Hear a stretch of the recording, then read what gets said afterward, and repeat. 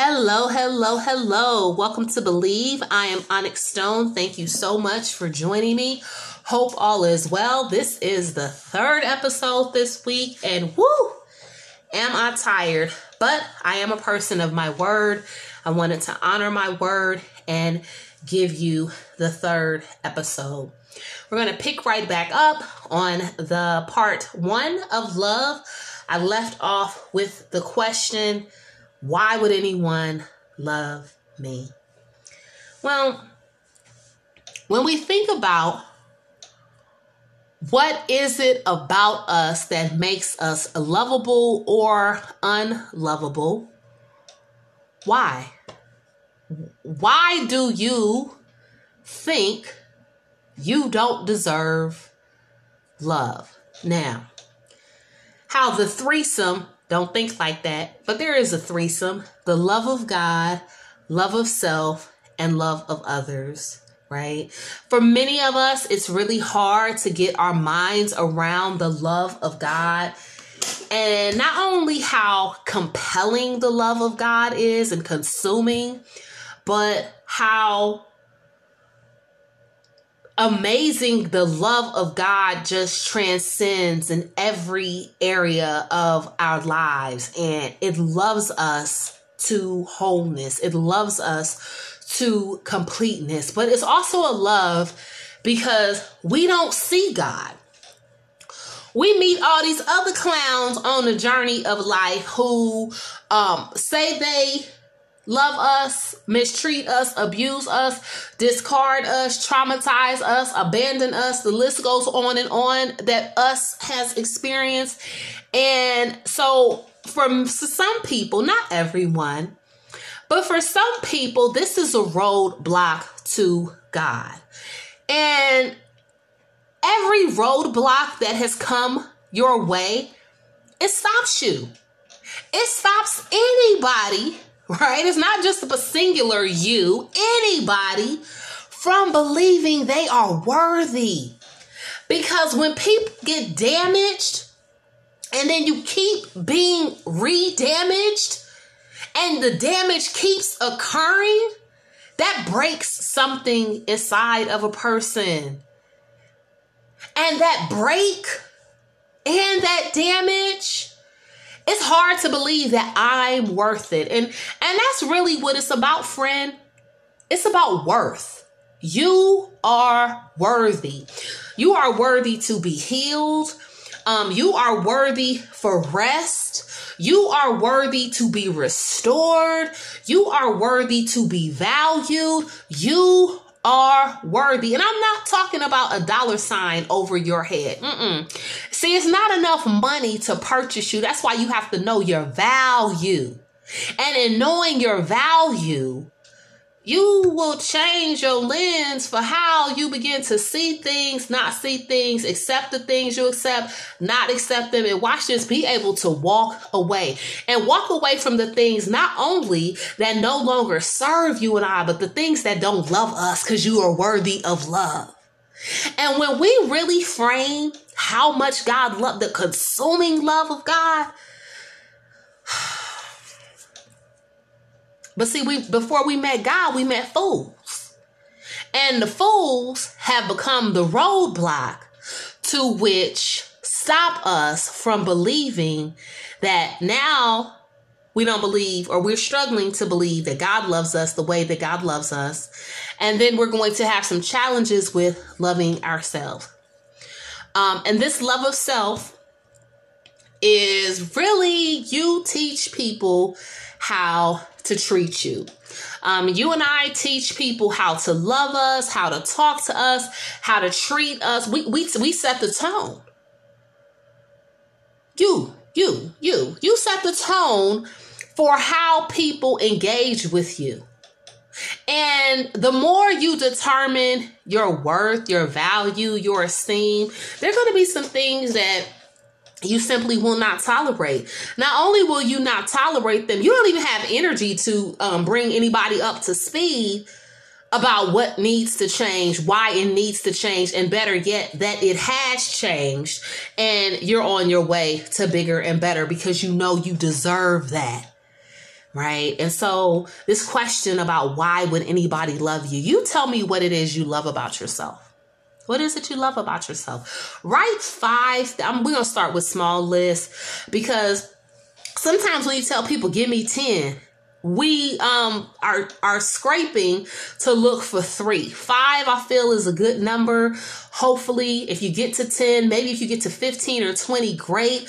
But just start out with 5 things about yourself that you love. Things about yourself that we may not even know. Take one of those things, right?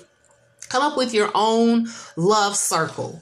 Take one of those things and then find some words too that are descriptive and colorful, and paint a broader picture about this one thing about yourself. And there you'll have 10, right? If you do it with 5, you'll have 25 things about yourself that you will love, that you will cherish, that you will honor, that you will value, and you will not allow anyone else, because I just want to say this in case you didn't know, but I know you know, that God already knew all those things about you times 10. So while you and I are struggling to even place, articulate, frame, our self-love, God is constantly trying to speak a love language, a love song over us, and bring us back to this rightful relationship with God that says, I love you, and loving you is a love song. So find those things, those 5 things about yourself, celebrate them. Every day you wake up, and some people, everybody starts in different places. But the key is to always get started. If we can get started, the work becomes easier. The hardest part really is getting started.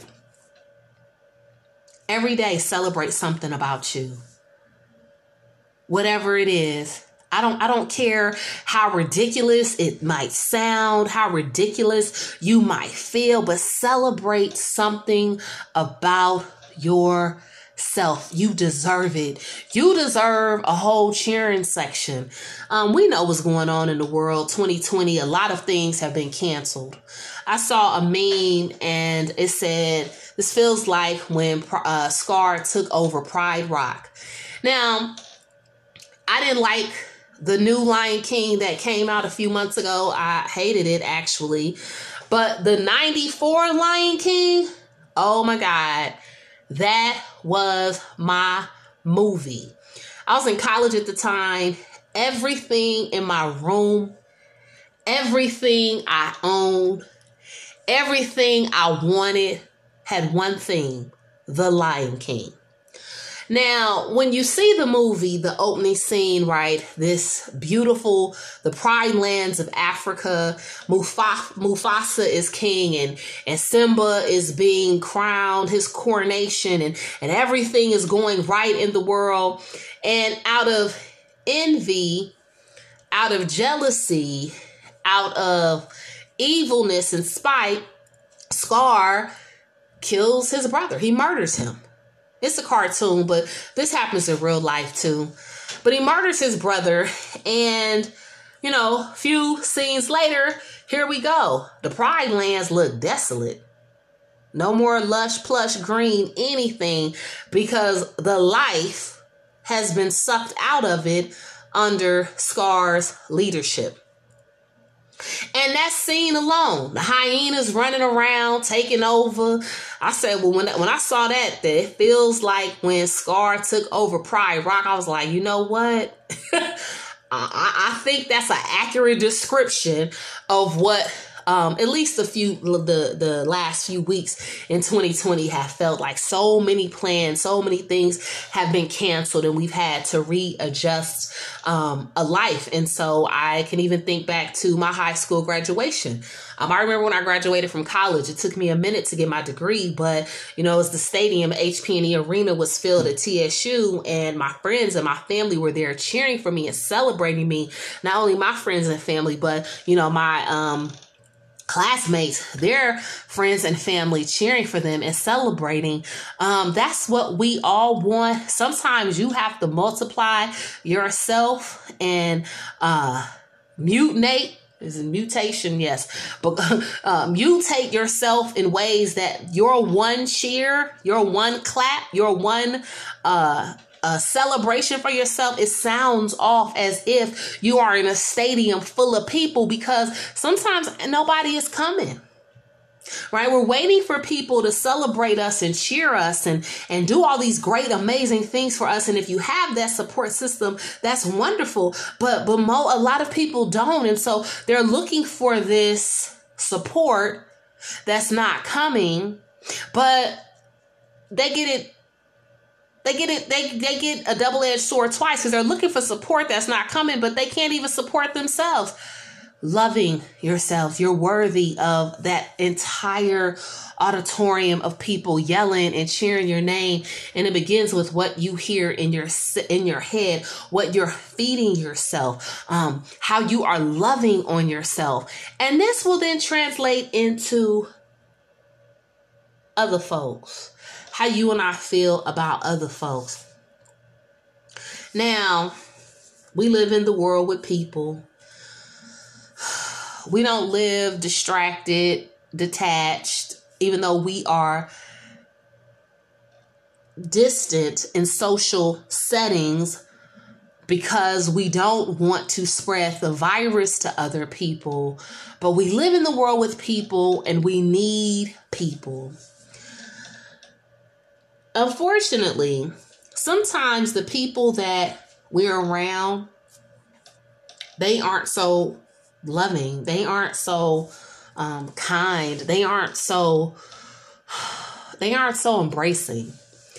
And especially for little children, that wounds and harms the inner child. And so we grow up, right? And how we respond to people, how we respond to situations, how we respond to things is indicative of what has been deposited into us. What has been deposited. Everyone doesn't grow up in a loving environment. I'm not even sugarcoating it, right? Some folks, they have the Cracker Jack box of family. Now, I liked Cracker Jacks as a child. I really only liked that little whack toy that was in there. But for the toy alone, I was going to get me a box of Cracker Jacks. And what I mean by us having a Cracker Jack box of people in our family is that how I wish we could just put them back in the box, seal it, and throw the whole box away. But we can't do that. Our family is our family. But that does not mean sacrificing yourself any longer. Especially not sacrificing yourself to things that have not served you so well. And I know this is about to blow somebody's mind, but no family is perfect. Every family, even the best of them, whoever they are, has inflicted some sort of trauma on a child. I'm listening to parents these days in the age of the pandemic, and oh my God, I can't tell you how many people I have said, probably when this is over, can you please make sure your child is in therapy? And I'm listening to parents. I've heard parents say crazy things like they were going to quit their job. Okay, why were you going to quit your job? Because I was going to have to go to work and I didn't want my kids to be exposed to the virus. But you were at the grocery store. You have probably more exposure at the grocery store than you do at your job, right? But it's different. So when you quit your job, how are you going to get the groceries that you need for food? Think about that. No logic. So you're just going to up and quit your job because it's a pandemic. Right now, millions Millions upon millions of people have lost their jobs. Millions upon millions of people have been unable to file for unemployment, and you have said job that allows you to take care of your children. And because they asked you to come in on an abbreviated schedule, you thought quitting your job was the best move. Okay. So have you talked to your children about what's going on? Have you talked to your children and asked them how they feel about missing their friends, missing their teacher? Do they like being in the house with you every day, all day? No. Okay. So you think then keeping them stuck in the house with no fresh air is safe, and that not allowing them to express themselves is normal, and you yourself have said my children are acting different. Gee, when this is over, I need your children to be in a counseling session group, and you all should probably go to family therapy, because your own fears and anxiety have been projected onto the children. And excuse me, not for anything, I believe that parents, good parents, because there are bad parents out there, but good parents want to keep their children safe. I got that, right? That good parents want to have healthy children. I believe that. But sometimes good parents, as good as you are, you cannot protect your children from the dangers of the world. The best we can do is make them aware of who and what is out there, and that we're in their corner. And so when these things happen, there are lines of communication open. And one of the things that I believe will help children in their communication is that a lot of what they get out in the streets, they're looking for in the house. You know, it begins with parents telling their children that they're smart. So when someone comes to them and says, excuse me, need some water. When they come to them and they say that they're not smart or they're stupid or they'll never be, they have something to combat that with. When they hear that someone says they are ugly or no, that's not what my parents told me. My mother told me. My father told me. We have to lavish them with this love language. We have to be so abundant in their ear that anything they hear that's counter to what is being said, they're like, oh no, right? And it helps them then stand tall. Stand straight. Give eye contact with other people, because they have been built up, because they understand their worth. They understand their place. They understand their value. They know who they are, right? Our love of God, or the love God has for us, and the love that we have for ourselves, it helps us to love other people. It helps us to build people up and not tear them down. It helps us to, from our overflow, give out, dispense what other people may or may not be in need of. We don't know what people are dealing with. I would venture to say that a lot of people are on edge. Anxiety is heightened. And as a result, people will snap about anything these days. Yeah. It's so sad when really they probably just have not learned how to articulate how they're feeling. That the pandemic has produced a lot of fear, because the unknown is scary. And what the pandemic has done is really forced people to change that never planned on changing. Unfortunately, some people are just not smart. They are completely unsmart, and they are willing to stay stuck in their ways. Those are not the people you want to work with and try to help them, save them, teach them. That's not your work. That's not your energy. That's not your mission or your purpose. And so sometimes it's okay to absolutely leave people where you find them, but that's not going to be said of you. You are worthy. Absolutely. You deserve all of the great and amazing things that God has planned for your life. And I hope you get them. I hope that, excuse me, in really getting to what the love of God means for you, you find a love for yourself that is almost as equal to, if not unmatched to, the powerful love that God has for you.